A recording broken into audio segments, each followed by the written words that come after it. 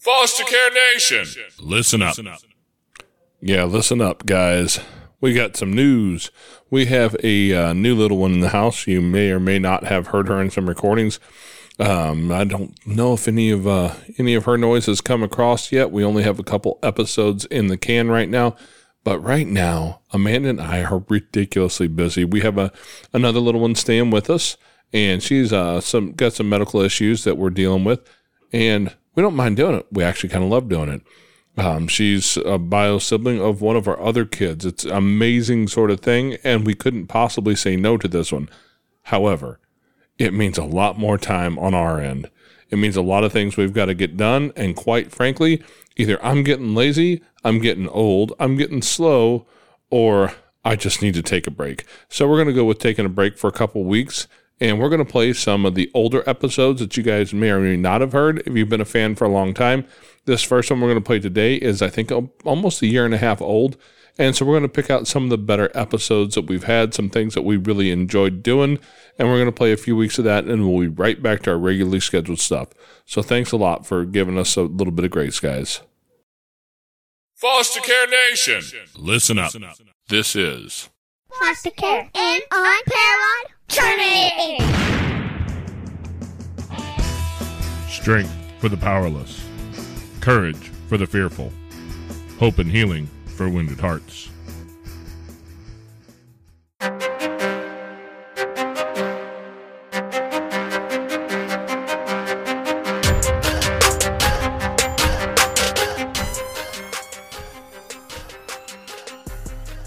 Hello and welcome back to Foster Care, an Unparalleled Journey with Jason and Amanda. Today we have Patty Waters with us. I hear rumors that Patty has a story to tell, and I am excited to hear it. How are you doing today, Patty? I am doing well, Jason. Thank you so much for having me. Hey, we're excited to have you here. It sounds like you have quite the interesting story, and I'd like to hear you tell us a little bit about it. How did you get involved with the foster care system? Yeah, so I truly believe that everything happens for a reason. And I have a personal story with foster care as I entered the system at 8 years old. I was in foster care for 5 years with my 3 siblings. And I always say that the system exists because of examples like my siblings and I went through. We lived with our dad. He was from Mexico and had a green card. Unfortunately, because of abuse and his alcohol problems, we entered the system. And then we had the decision if we wanted to be adopted or not. Because as foster kids, we believed in hope and that one day we would be reunited, as that's what CPS told us they were founded upon, that they believe in the reunification of family. We always held on to that hope.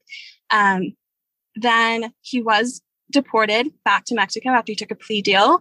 And we got a phone call. And the man on the other line said that our brother, that did not have a choice because he was not of age yet to say yes or no to being adopted, would be getting adopted. And my 2 sisters and I had to decide if we would say yes or no. And us saying yes meant that we may be separated. There's 4 of us, we were preteens, and there's already hard to place foster kids. And we realized that we were in this category. And then if we were to say no, our little brother, he was a year younger than me and the youngest, would be adopted by himself. So we took that leap of faith and we all said yes. And fortunately, there was a family who wanted to adopt all 4 of us. There's actually 3. And we were able to choose which family we wanted to get adopted by. And that family lived in Austin, Texas. And at the time, we were in a small West Texas town. And then we were adopted and we were able to pursue higher education.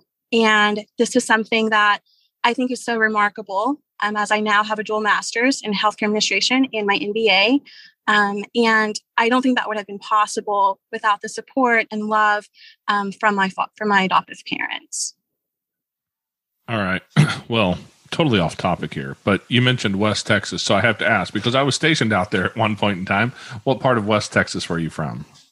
We lived in San Angelo, and then we lived in Early, Texas, near Brownwood. Oh, wow. You're one of the few people who probably know where I was stationed at then, because I was in San Angelo. Wow. Yeah, I was in the Army. There's a little bit of Air Force Base out there, and I'll save all my opinions of West Texas, but it was awful dry and hot for my liking. Yes. Yeah. My sister attended Angelo State University, and that's where she met her husband, and he played on the football team for Angelo State. Oh, wow. Wow. It is a small world. It sure is. So what about your mom? Where was she at in the whole story? Yeah. So we were born in Florida. My parents divorced, and my mom actually went to a Native American reservation in Montana. And the last time I saw her, I was 5. And when CPS contacted her, she immediately signed away her rights. And so we were never in much contact other than a phone call here or there, like for Christmas or birthdays. But so she wasn't really in the picture. Okay. That's interesting. Yes. Because we've never dealt with any of the Native American stuff as far as it comes to foster care, but I know that there's a lot around that. Yes. And I know that my mom has a little bit of Native American, but she's American. She's white. She was born in Chicago, blonde hair, blue eyes. I know that she did have a significant other that I think was Crow. But other than that, I don't really know her relation. I know that when we were younger, we did go to powwows, and we spent a lot of time on the reservation with friends, like her friends. But that's really, I actually won the butterfly dance when I was really little. But then when we moved to Texas, we were no longer in that community. Oh, wow. What a interesting piece of culture to have gotten to experience at such a young age, though. Yes. Yes. That's really wild. So you said, you had a lot of abuse and stuff you were dealing with as a young kid. Was that something that started as early as you can remember, or was there a significant event that brought that on in your life? I just remember it was really like discipline, but my dad was a little bit further with that, where, I think he would just get carried away with it, but it would be, it would stem from like not doing chores or not cleaning the house. So that was the abuse that I faced. And then later it came out that there was some other type of abuse with my sisters. And then that's what ended him in court. And he took a plea deal and was eventually deported back to Mexico. And then in 2013 for spring break, my adoptive parents and I and my siblings with my uncle, his brother, we actually took a trip to Mexico and saw my dad again and my biological family in Mexico. And that was a beautiful trip just to see my adoptive parents and my biological dad like hug and converse and just, really be able to forgive and have that family time. Wow. Do you have any relationship with him now? I do not. We are friends on Facebook, so there's occasional messages back and forth. Thankfully, my parents have a lot of forgiveness, but I'm still working on that. Well, yeah, for sure. That's a big issue inside of pretty much all the adults that I know at some point or another. And you find out when you become a parent that you're going to be guilty of some of it somewhere along the line, but there's always things that we end up trying to learn to forgive our parents for. And it sounds like you guys had more than the average kid did to work through. How did you, I guess what age did you realize you needed to start working through that? And how did you start to work through it? Yes, I was probably about 19, 20, I think, when I entered college. And it was interesting. My siblings and I, each of us went through our own stages of when you start to realize trauma surface to the top. For me, it was in college, in my undergrad, being in my first relationship. I think relationships show you where you haven't healed or trauma that comes up.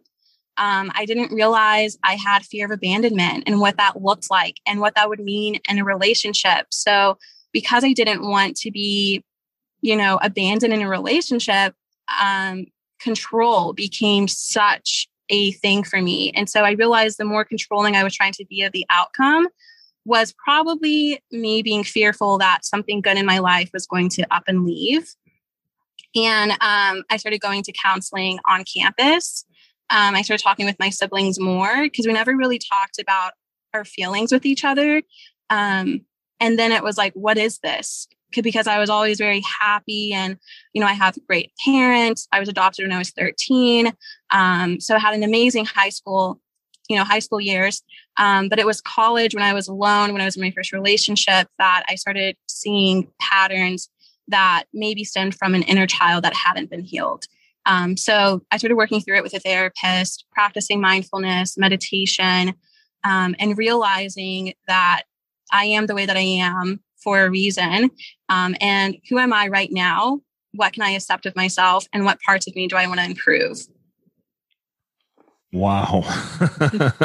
I know a lot of guys in their fourth or fifth decade who haven't got to that point in their life yet. So I'm just going to say kudos to you and your family or friends or whoever it was that helped lead you down that path at such a young age, because that's not something that most people find at a young age, especially not even in college. Most of the college folks I know, it's more party time. They're just doing stupid stuff like that. They're not out there working on themselves. And speaking of that, that's one of those things. One of the statistics about kids who run through the foster system, and I forget the exact numbers, but the number of kids who go through the foster system that end up with a degree is staggeringly low. Less than 3%. I actually was accepted as a speaker for TEDx in regard to this topic, which is former foster youth and the path to higher education. I was astonished when I heard that there's 450,000 foster kids nationwide. And when they're building a new prison, they see how many kids are in prison and how many new beds they'll need in a prison. And I thought, what if they could look at a university, see how many kids are in foster care, and determine how many professors and subjects they should be teaching at that university? I mean, what a world of a difference that would be, rather than thinking how many kids are in the foster care system and how big should this prison be? Yeah, because those numbers are definitely interrelated. That's those numbers are undisputedly related, and we've seen that if you look at the research anywhere, it's the correlation is there for sure. And somehow or another, though, you walked out with a dual master's. That's pretty incredible. Now, what were your masters in? Healthcare administration and business administration. Okay, healthcare and business administration. Wow. So, what led you from where you were into that world? Because that's, healthcare administration, you're helping people, right? Business administration, is still, we're on the helping spectrum and just on the business side of stuff, right? So it sounds to me like you may have some of that somewhere deep down in your soul.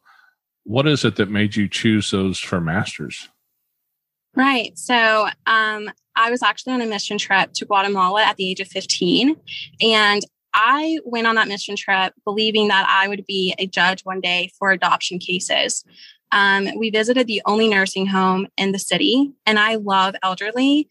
And when I entered that nursing home with my broken Spanish, somehow I was able to form relationships. And when I walked out, I was in tears.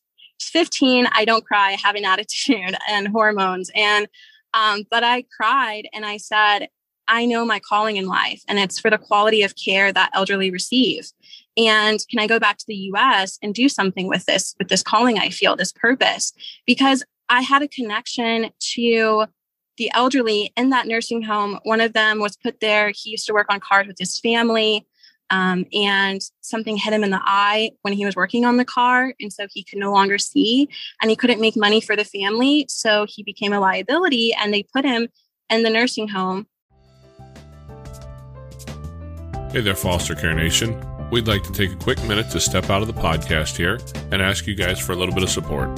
If you could share an episode with people, friends, in a group, with family, anywhere where there's somebody who would like to hear this. Also, if you'd like to join us and support our mission, a couple dollars a month would be really helpful. You can find us on Patreon at patreon.com/fostercarenation. Now back to the show.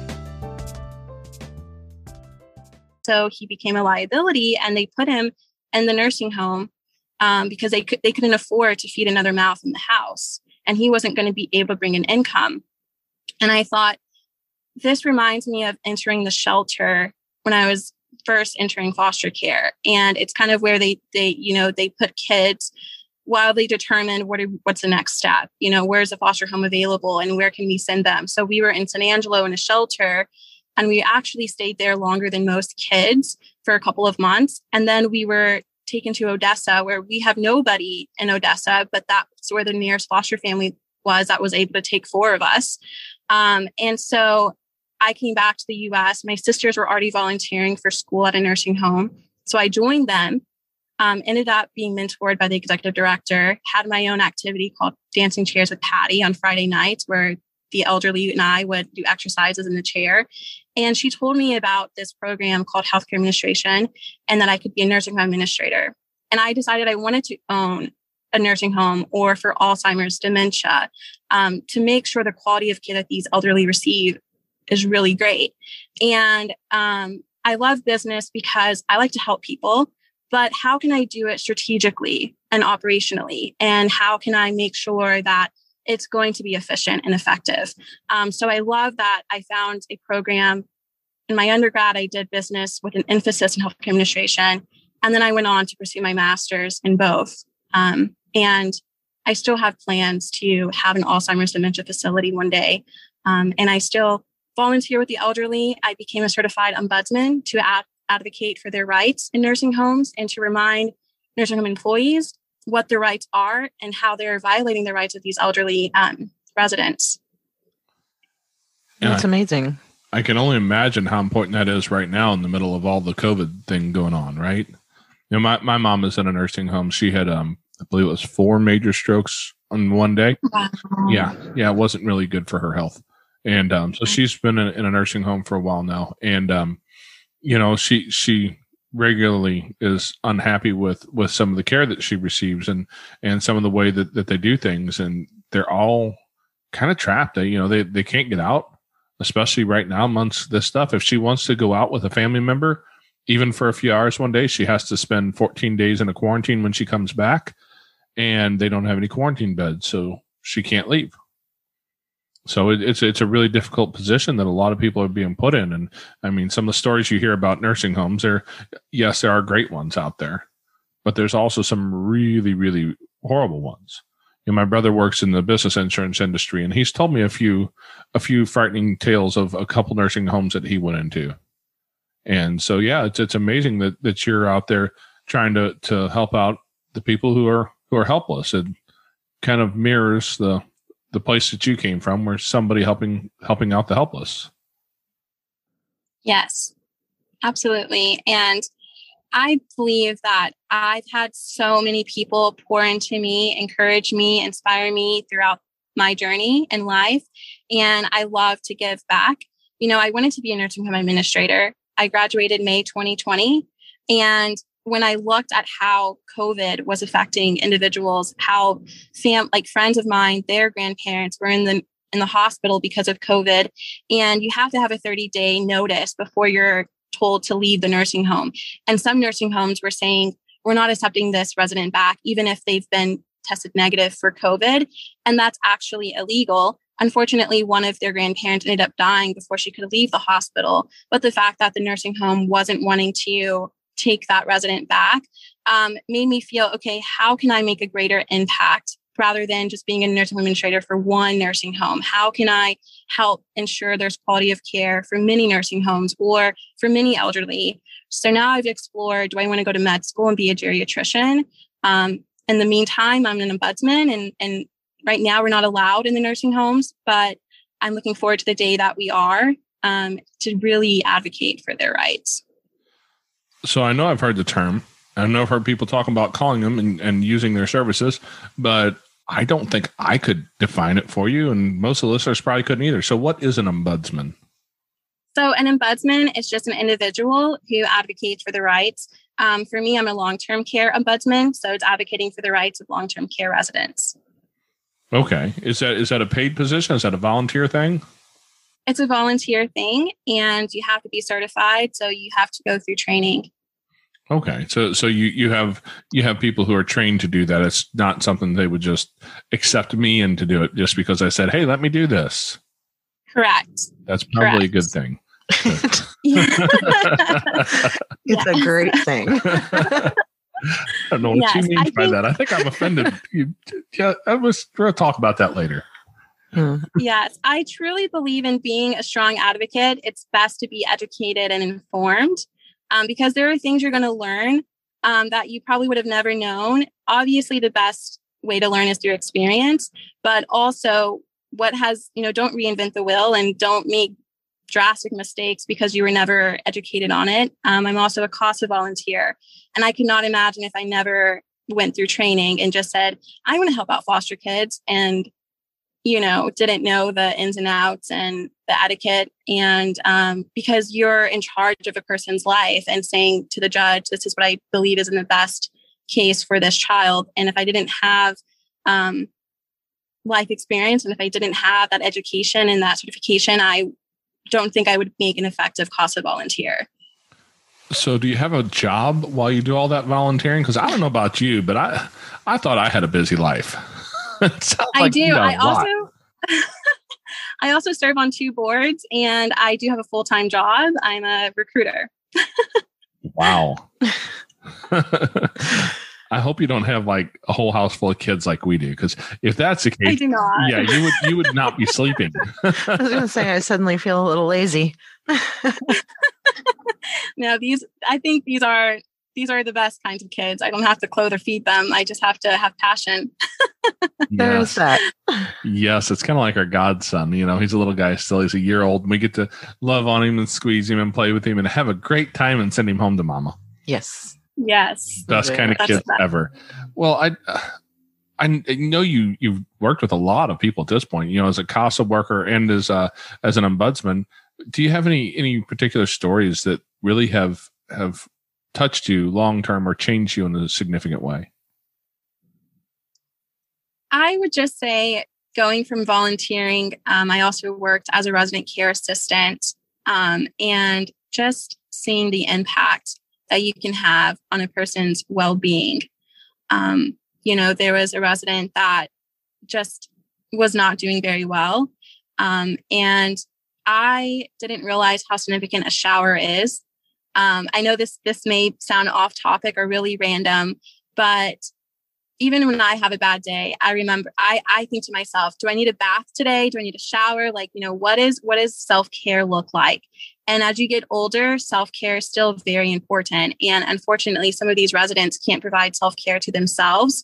So it's amazing what, spending a little extra time in the shower and just under that water and, putting on lotion and just putting on a nice, fresh pair of clothes can do for somebody. And I think sometimes just going back to the very basics of Maslow's hierarchy of needs.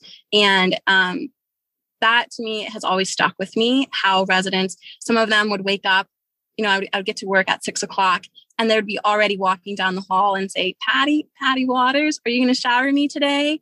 And that to me is always something I go back to. It's something small, but you don't realize it's small until it becomes something big in somebody else's life. And that is what I'm reminded of, is what is the simplest thing I can do that may be big for somebody else? And realizing our values are so different. What someone may value may seem so small to somebody else. But if you just take time to understand that value is a spectrum and to understand other people, go back to the basics and say, what can I do right now that will make a drastic difference in their lives? That helps me fuels me. That reminds me of a story my son told me once. He had joined the Army and he joined as a nurse. And after our oldest daughter got really sick and she spent a significant amount of time in the hospital, and he was up there, spent a lot of time with her. And after, it was a couple of years, I guess, after she had passed away and he had gotten old enough and joined the Army and decided to go into the nursing corps. And he was talking about one of the patients he was working with. He worked on what was the name of the floor? It was like a long-term care floor. It was like guys, memory care. Well, yeah, it was older guys who'd had some of those issues, or people who were getting big joint replacements, or people with long-term paralyzation issues. And he had one guy who he noticed the guy's toenails were like ridiculous. It's like, dude, do you want me to cut those for you? And he's like, "Oh, that'd be awesome. This hasn't been done in forever." And just that simple act really, meant a lot to the guy. And when they were given their rounds or whatever they called it at the end of the day, where they're doing their switch over, because he was still in training, and his boss was there. I think it was a major or somebody, and one of the other nurses asked him, "Why did you do that? How did you find time? Why did you throw that in there?" And his response, actually, it hit me and made me realize we raised a good kid, because his answer was, "Well, everybody deserves a little bit of dignity." Yes. And that was something that a place where my own son taught me a thing or two, I think, about how to look at the world. And it sounds like you've been doing a lot of that. So I have to ask, with everything on your plate, ever going to be a foster parent? That is a great question. That is a great question. I still have fears. I still have phobias. I still have a fear that, am I going to be the reason someone is amazing, or am I going to mess them up? It's a fear of parenting, of like, will I be a good example? I still have this fear that I'm inadequate and that I'm not enough. So I hope that one day I can be. I would love to adopt from foster care, but that's still a fear I'm working through.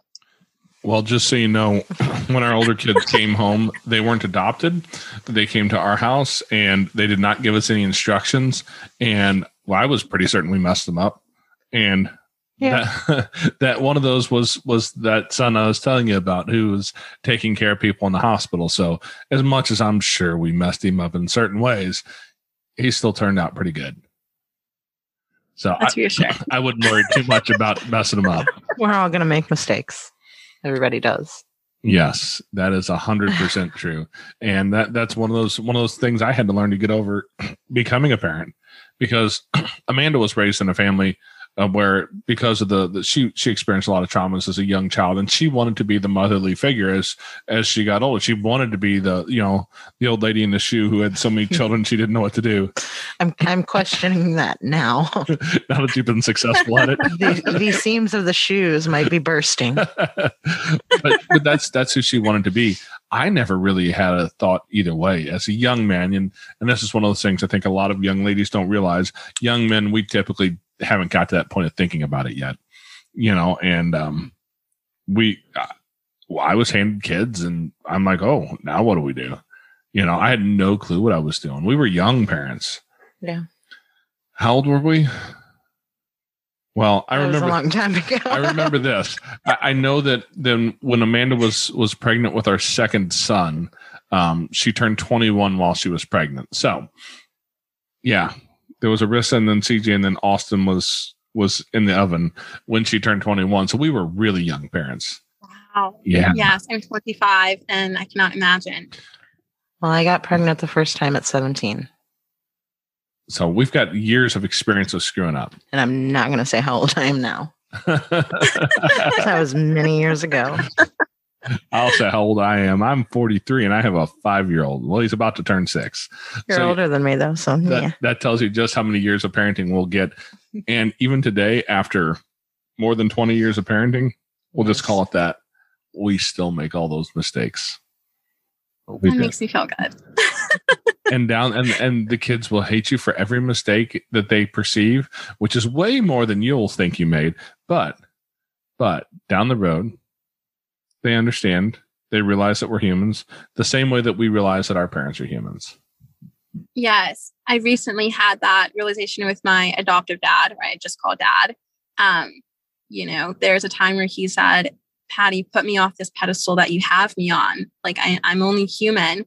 And in my mind, I was like, no, you're super dad. You're supposed to be super dad, always super dad. And recently I realized I put high expectations on him, and, he was going to fulfill those expectations I put on him. But now I realize we're all human, and he's human. And I love that about him, where he can be honest and let me know when I'm pushing him a little bit too hard, and, Yeah. I think it was one of the places where I learned to forgive my parents for some things that I perceived as being, hurtful in my own childhood, where I finally realized that they were just, my parents were young parents doing the best that they could do with what they had. And that's kind of where we all start. And somewhere along the lines, we learn to forgive the people in our past. But that's, and it's more challenging when you have a traumatic past, though. Yes. Yes. I don't know what your relationship with your mom looks like now, if there's any at all, or if that's something that you're interested in pursuing, or is that a part of your life, or are you just moving forward trying to go out and like fix the world? Because it sounds like you're at least doing that part. Hey there, Foster Care Nation. If you'd like to find yourself in a group with like-minded people, head over to Facebook, and you can find us at facebook.com/groups/fostercareuj. We've got a group over there where we talk about foster care, we talk about adoption, and we talk about all the things related. If your podcast player allows it, you can also reach down and hit that subscribe button so you get notified every week when we put up uploads. Every Tuesday, a new episode comes out. We'd love to see you next week. Now back to the show. My sisters have been so supportive and encouraging and loving towards me, and encouraging me to realize that my mom is a human just like everybody else, and that as we go through life, we have our own dilemmas and traumas and problems, and we're doing the best that we can with what we've been given or what we've known. And I'm working towards forgiveness. Like I said, I'm very harsh, and I think that's why I'm scared to be a foster parent, or scared to even be a parent, because kids, we are very harsh critics. And that is something that I do see pursuing soon. Right now, it's still the phone calls. It's the Christmas phone calls. I'll probably talk to her on my birthday next Wednesday. But yes, that's still something that I think I'll pursue in the near future. But I definitely have a mother wound. It's something that I pray about. I'm religious, and I'm a Christian, non-denominational. And that's just still kind of a sore spot in my heart, just because of my last memory of her, to me was like very hard. And it isn't until years later you put pieces together, you find out more information. And sometimes that information can be more damaging than the actual event. Oh, yeah. Well, first off, happy birthday next week. Thank you. You're still young enough where birthdays are good. Birthdays count. Yeah, we've stopped counting birthdays. It's like survival marks at this point. But it's interesting, the verbiage you used, the mother wound, because that can be a really damaging one and difficult to work through. Is that something that you kind of came to on your own, or is that something that you worked through in counseling with somebody else to help guide you through that? So I follow a lot of counselors on Instagram, and one of them had a piece of information on mother wound, because I always hear daddy issues, things like this. And I said, no, it's not really daddy issues, because I was spoiled as a little girl. It wasn't until years later that I found out other information about my father. And then that's when I started realizing, oh my gosh, then the grudges started to come up and the disbelief. So, but then when I saw this image and description of like mother wound, I related to that so much more. And then I started doing more research on my own, and I started realizing that, oh my gosh, I don't have a daddy. I mean, there's going to be daddy issues and abandonment issues, but the deep, deep thing that relates so much more to me is a mother wound. And that one is like way more significant, and still I think is the hardest to work through, because I want to be an amazing mother. I want to be a great person, but that's my biggest fear, is what if I fail as a mother? Well, I'll go ahead and give you some encouragement, and that is that of all the mothers I know, I'm one of the best ones I could find. I went ahead and married her, and she came through an experience with a lot of those mother wounds as well. So I know that it can be overcome, and honestly, some of the women that I've met who've had some of the harder childhoods with their mother came out to be great mothers in spite of their situation, if not because of it, because they're very aware of the importance of their role. Yes. Well, you can take all that hurt and turn it into something beautiful. Absolutely. So. Yeah, that's kind of the beauty of that, is that we have the ability to take all of our pain, all of our struggles, and we can turn it into beauty if we choose to go that route. It's really easy not to. That's the easy thing. But it sounds like you're not into doing the easy thing very often. Very true. So where did that drive come from in you? Because it's apparent to me that you don't like to necessarily take the easy route, that you're shooting for something, you're moving towards something, you're trying to make the world a better place, you're doing the hard things. Where did that drive to do that come from? Well, when I was a freshman in college, my adoptive dad, as encouragement, I always tell him, your intentions are pure, but man, your delivery sucks. He sent an article about foster care statistics and what foster kids face. And I remember calling him up immediately, upset. And I was just like, am I a foster kid or am I your daughter? Because those are two different things. And in foster care, you don't really have parents. I mean, they even tell you can call me my first name. And I thought, is this what the world sees of me when they hear that I was in foster care? Do they see that, I'm 97% likely to be homeless and I'm likely to end up pregnant like as a teen? And, I'm only 18. I still have another year. What happens if I'm pregnant at 19? And it's like, that made me feel like I don't want to be a statistic. And I became addicted to being the exception to the rule. And I had this innate drive that continued on, that has allowed me to blossom and be who I am. And like I said, I had amazing friends, amazing relationship. My first relationship, he was just so encouraging. And when I didn't believe in myself, he reminded me, like, I am great, I'm amazing, and I am who God says I am, not what the world says, not who I say, like my inner voice says, or that hurt little girl. And yes, that's really where the I'm not going to be these statistics, that this is crazy. I can't believe that this is almost sick. It's almost as if to get the statistics, you have to know these individuals, you have to see this in real life. And if these are the statistics, who is helping this, or do they just love seeing these horrible statistics about these foster kids, but who's helping overcome these statistics? I mean, I think that there should be a drive to lower these statistics. I think we almost we're in a world of like, we love to see these high statistics for these on these awful events in people's lives. And being in foster care is a circumstance, not an identity.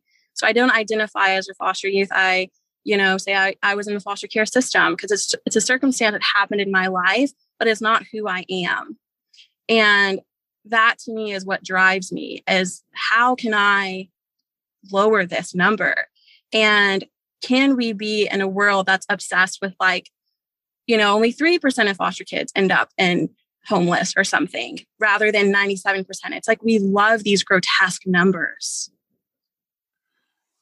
Yeah, that's, I think, part of social media culture. It's being the person to have that eye-grabbing thing makes people pay attention to us, and we feel good because we got enough likes on a post instead of going out and doing something to fix it. It's that dopamine hit we get from the hearts on the Instagram picture or the thumbs up on your Facebook, and that gives us all the dopamine we need. We don't need to go out and actually do anything about it, right?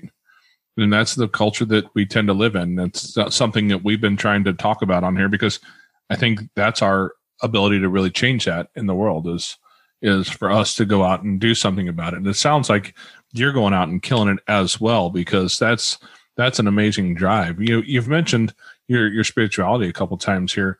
Where did that come from? Was that something that you grew up with as a little girl, or was that something that you found in your adoptive family or later than that? It was something that has always been a part of me since I was really little. Even with my biological mom, she would take us to church. That's where we would be fed sometimes because we wouldn't have food anywhere else. In the beginning, religion was scary to me because I remember they would speak voices over her and she would be shaking and fall to the ground, and they would put a blanket over her. And then when we lived with our father, he loved Joel Osteen and would listen to him. And then we would also get books delivered to us in the mail. We would have like little kid books about religion, and I loved reading those. So I always felt like I had a relationship with God. And then fortunately, all of our foster families, they were already attending church. And so it was perfect because we enjoyed going to church. And then when we were adopted, they were also churchgoers. And so religion has always been at the center of all of my relationships and connections with my foster parents and my biological parents. And it's something that has always helped me lean on somebody that was consistent in my life. For me, it was Jesus and my relationship with him. And that's where I lean on. A lot of people think they want happiness in life, but I believe it's truly peace that we're after. Happiness is a feeling that comes and goes, but peace is constant and it's stable. And that's what I find in Jesus. Oh, I could preach for hours on that whole happiness topic. Please don't. I agree with you 100%, though, that we seem to be sold a bill of goods through culture that we all need to be happy. You know, don't I deserve to be happy? And I don't think any of us are really looking for that happiness. We're looking for connection. We're looking to be content. We're looking to have some significance in this life and be worthwhile. And I think that is worth way more than a few moments of happiness. Yes. And when I look at what you've told me about all the things you're doing, I mean, my God, you found like the significance button over there. You just keep hitting that one. I mean, the number of lives you get to change, you know, working with the elderly, that's something that very few people understand or are willing to do. And then working with the kids, you know, as a CASA worker, because, you know, and I'm certain you've thought of this, but the legacy that will leave behind, the number of kids that you have the opportunity to change the kid and their kids and the next generation, because we all know that foster care tends to be a generational issue. Yes. And that's something that you can have a hand in helping to shift that. Yes. Right now there's 1,400 foster kids in Austin. And, you know, CPS has a bad rap. A lot of people hear CPS or they hear about, you know, other organizations within foster care, and they immediately, you know, are just turned off or disgusted. And like I said earlier, I mentioned, I truly believe that my siblings and our story is exactly why the foster care system exists. And lives are so fragile. And it's unfortunate that so many cases that's not the case, where CPS seems like it's damaged more than it's caused good. But I'm so happy that my siblings and I have benefited from that foster care system and from CPS. And we've had, you know, an amazing story to come out on the other side. All four of us have our bachelor's degree. And, you know, we all went through our own struggles while we were in college. But the fact that we were all able to get our degree is something that's significant, because you don't normally see that, one, in a foster care kid's life, and two, for the full sibling group to each go through the same system and come out and all have our undergrad degrees. I don't know any other sibling group in foster care to this day that I've never met anybody who's all of the siblings have graduated from college. I've met siblings who've taken a few courses, but then ended up dropping out or had personal reasons and never graduated. So I'm big on supporting the foster care system because it helped me in my life. And I can imagine if we didn't have that system, where I would be in this life. Yes, and keeping siblings together is always a difficult thing when there's more than just two. And the fact that you guys get to stay together is amazing. Do you guys still all have a decent relationship? Are you still all well connected? Yes, we are best of friends. We love each other so much. We have a sibling group chat, we video chat very often. using Facebook Messenger. And yes, we are so close. And I'm so thankful that we all stayed together in foster care, and that we leaned on each other for support. My sister Angelica is the one who was a mother of our group, and bless her, she was 9 years old, and we all looked to her for guidance. I was 8, my little brother was 7, and her twin was also 9. So we were very close in age, and very, very much like best friends. Wow. Yeah, 7, 8, and 2 9-year-old kids. Your adoptive parents had to have been awful brave to know that very, very soon after you guys showed up, they were going to have a lot of teenagers all at once. Did they have other biological kids already, or was this their first? They had one biological daughter. She was a senior in high school and was going off to college in the fall. And actually, my sisters were turning 15, and my parents are white. My adopted parents are both white, and we're half Mexican, half white. And my sisters were having their 15th birthday, which in Hispanic culture, they have a big quinceañera, a big party. And my adoptive mom is a rock star and threw a beautiful quinceañera for both of my sisters. And that's also something that we are so thankful for, that she honored our culture and didn't know what that was. And in a month was able to put it all together. And our biological grandma was able to come to the U.S. for the first time, and she was able to attend that quinceañera before she passed a few years later. So, wow, that's really neat. Yes, and it's so important to preserve children's cultures. Yes, especially when they feel like their world's spinning out of control and they have nothing else to hold on to. So that's really neat. Not a lot of people are very conscious of that. Yes, absolutely. Another thing, our caseworker asked us, what do we want in parents? I said, one that had Spanish, science. We very much wanted our Hispanic culture. So we said, preferably we would love to have a Mexican family. They were the only white family that didn't have any Hispanic at all. And we took a leap of faith and chose them because that was a huge decision. We don't want to lose that culture, that side of us. We relate to that so much. We were able to still see our Tío Benny, which is our dad's brother, our uncle. And the fact that they were able to honor that. And my mom makes amazing Taco Tuesday, and, they are so wonderful. And even when they went to say, we want these kids, the employee said, oh, you may not be chosen because these kids only want a Mexican family. And my dad said, these are our kids. We still want to submit and say yes to proceed with this process.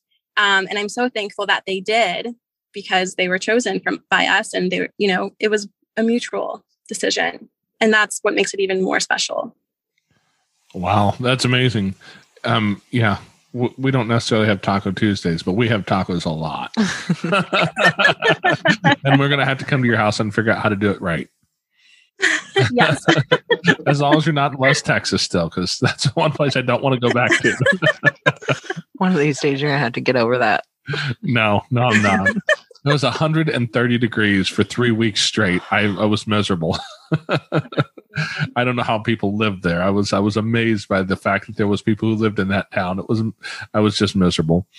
But yeah, no, talking about the culture thing, that's one of the things that I think a lot of families struggle with, because, especially you have a mixed heritage. We have kids with mixed heritage, and we have kids who identify more with one side of their biological culture than the other.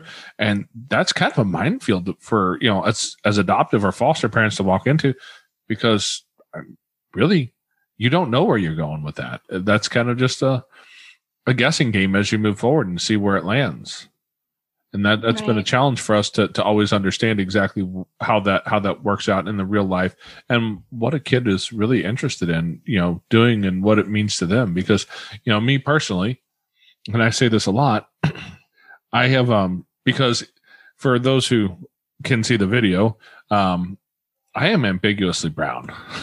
That's what I call myself. I did the 23andMe thing a while back, and basically all of Europe, it just said yes. It just said yes. And so other than that, I don't have any real hard answers as to, where my real biological heritage comes from. And so I don't really know. So for me, I don't understand the culture thing as much as someone who has a more pronounced culture in their life and they know where they come from. And that was a hard place for me is because I really didn't even understand how to approach that with kids. So it's wonderful that you found a family that was willing to step right into that. And do you speak Spanish, by the way?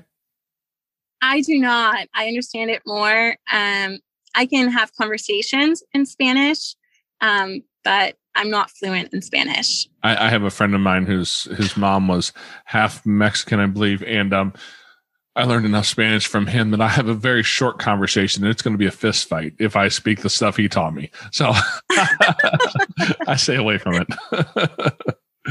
But yeah, the language barrier can be a challenge for a lot of people as well. And so I guess, if you guys were raised in the States, that was maybe a little bit easier place for you guys to be able to move into any family where it wasn't just a language barrier. But learning that language and the culture and the heritage, and even knowing what a quinceañera is, and I'm certain I pronounced that wrong. I've seen enough TV to know what it is, and that's about it, right? But other than that, I wouldn't know how to throw one of those. Mm. And for your mom to have figured that out and then pulled that together in a month, you said? Yes. I'm amazed. Because as I understand, that's not like a slumber party, right? That's not a quick throw together slumber party. No. I mean, it usually takes about 6 months to a year to plan in advance. And there's twins, so there's two. And so I remember being at the dress shop, and my sisters picked out their dresses, and the employee said, "Okay, like when is this?" And my mom said next month, and they're like, "Next month? Like you have to do this like 6 months in advance." But we got it together. That's just amazing. I'm just going to throw her some mad props because, yeah, I'm doing good if I remember when my kids' birthdays are. I have one coming up soon. Friday. See? Soon. It's coming up soon. That's it's what I remember. On the calendar for you. So, yeah, it sounds like you guys really landed in the place that was the right place for you. And you guys have done amazingly well there. To have had 4 siblings all be able to get your bachelor's degree, all step out into the world, keep healthy relationships, and be able to move forward. I mean, that's amazing. And it's just a testament to the, well, it's a testament to kids to look at and understand that just because you got stuck into the foster care system through no fault of your own doesn't mean you can't be successful. Right. You guys are really out there just empowering kids to realize that they have the ability to make something amazing. Exactly.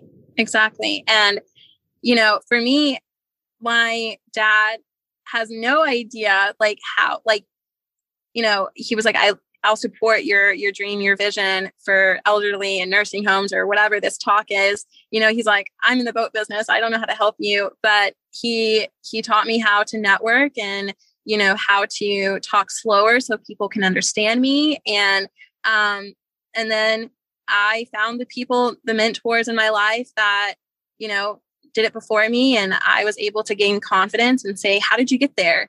And I would love to get there too. And people who are willing to pour into others. And so that's what I thrive for. And I love surrounding myself with other people who do the same thing. Like I said, so much has been given to me by others, and I want to pass it on. I know you mentioned the TEDx talk. Have you done that yet? It was canceled because of COVID. But I truly believe that opportunities will come and go, and everything happens for a reason. So yes. Yeah, we've had the opportunity to interview a handful of TEDx speakers. Mm-hmm. And actually a good friend of mine just gave one, I think it was September 11th of this past year. They were doing I think they did a remote sort of a deal. I don't really know how they did it, but yeah, it's an amazing opportunity to speak to a big audience of people about things that need to be heard. And I think that's what's beautiful about the TEDx talks, the TED Talks in general, is that there are stories that people need to hear, and things that we need to know about what you can do to change the world. And so I love the fact that you're stepping into that place in your life. And I'm certain you're right. You'll find that next opportunity to go do that. Yes. And I totally believe in, I think we hear a lot of sad stories, and that's why I like to share my story, because it's a story of happiness and then encourage other people to want to hear other happy stories. And so how do you hear those things? You encourage and empower other people to stand up and instill other people to believe in themselves and to believe in their dreams and to go after it. And that's how we gain more happy stories and not sad, negative stories. I hear a lot of, complaints of, oh my gosh, another sad story. And it's like, well, how are you going to make a positive impact? How are you going to change the narrative? And let's do that.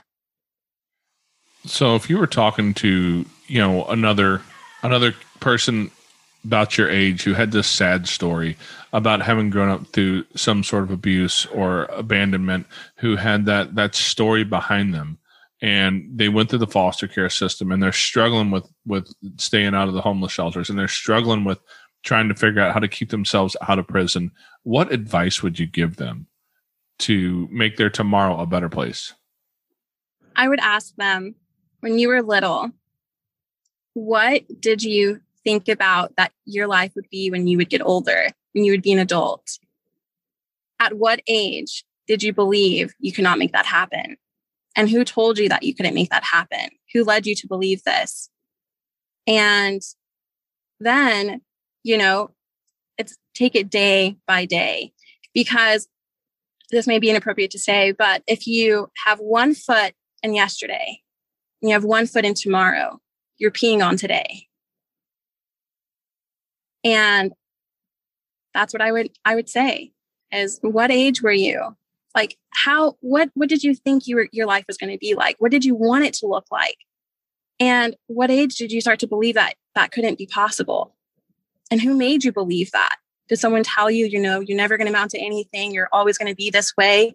And what do they mean by that? You're always going to be this way, or you're never going to amount to anything. What were you going to amount to before they even said that to you?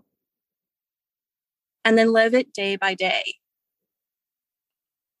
I think that's great advice, because I think even without the trauma in your history somewhere, we've all had somebody who stepped on a dream, and we forget that when we were 7, 8, 9, 10 years old, that we probably let somebody step on our dreams, and we didn't have the wherewithal at that age to say, no, forget you. I'm going to go do amazing things in my life. And we gave up on a lot of that stuff. So yeah. That's great advice. I love that. Yeah. And if you have a speaker, to me, podcast, to me, looking at, Jay Shetty is someone I love watching his videos. I have a dear friend of mine who, when he was really little, he was hit by his mom. And right at the second before he was going to wail, because, he was young, he was taking that deep breath before letting out a big cry. But right before he could get to the cry, his mom grabbed him and in Spanish told him, "Don't you dare cry. Men don't cry." And in that moment, he all the tears and everything went back inside, and he couldn't cry. He went to a conference many years later for self-improvement.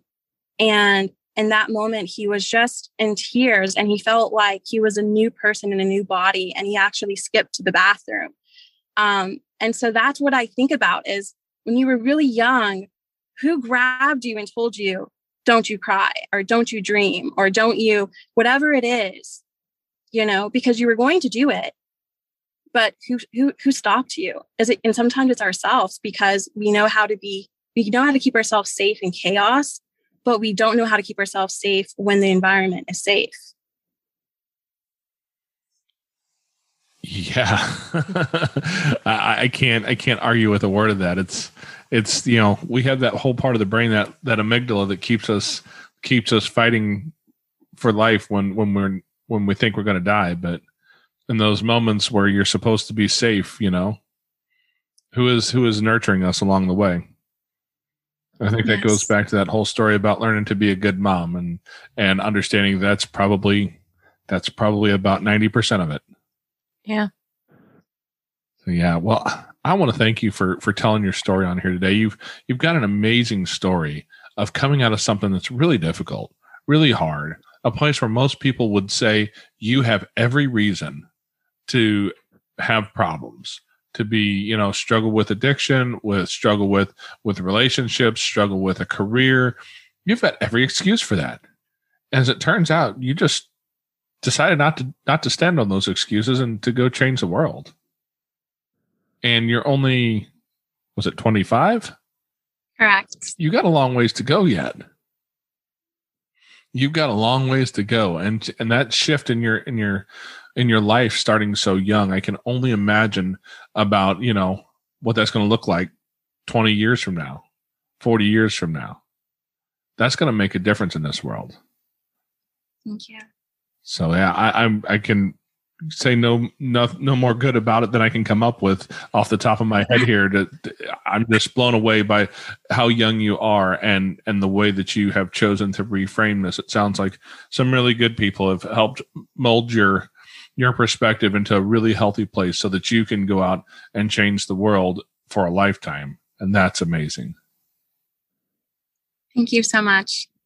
Yeah, I'm pretty sure in the near future we'll hear Patty Waters' name somewhere again. Yeah, I do have a little bit of an addiction to listen to TED Talks, so I'll be listening. Yes, fingers crossed. Thank you so much, Jason and Amanda.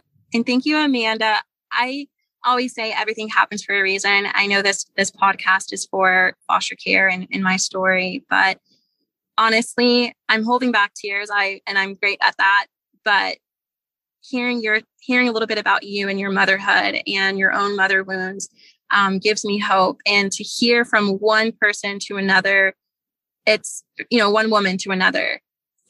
You've done more for me today than I've been able to do for myself the past 25 years, Oh, thank you. That really means a lot. That means a lot to me too. And I'm always open for a good chat. I have lots of mother wounds and I have lots of stories. I have lots of wisdom sometimes and I have a lot of tears sometimes, but I'm more than happy to chat at any point. Thank you so much. I'll take you up on that. Awesome. Okay, Foster Care Nation, thank you for listening to Patty's story. Now take her knowledge and wisdom to heart so you can create love and healing in your family and community. Be sure to come back next week. We have new episodes every Tuesday. If you'd like to share your story as a guest, you can reach us at fostercare@gmail.com. You can connect with other like-minded people on Facebook at facebook.com/groups/fostercareuj. And don't forget, we have a Patreon where you can support our mission for as little as $5 a month. It's at patreon.com/fostercarenation. The links to everything are in the show notes on your podcast player or at fostercarenation.com. And as always, you are so super awesome. I think you guys are cool. Yeah. Thank you for listening. Thanks.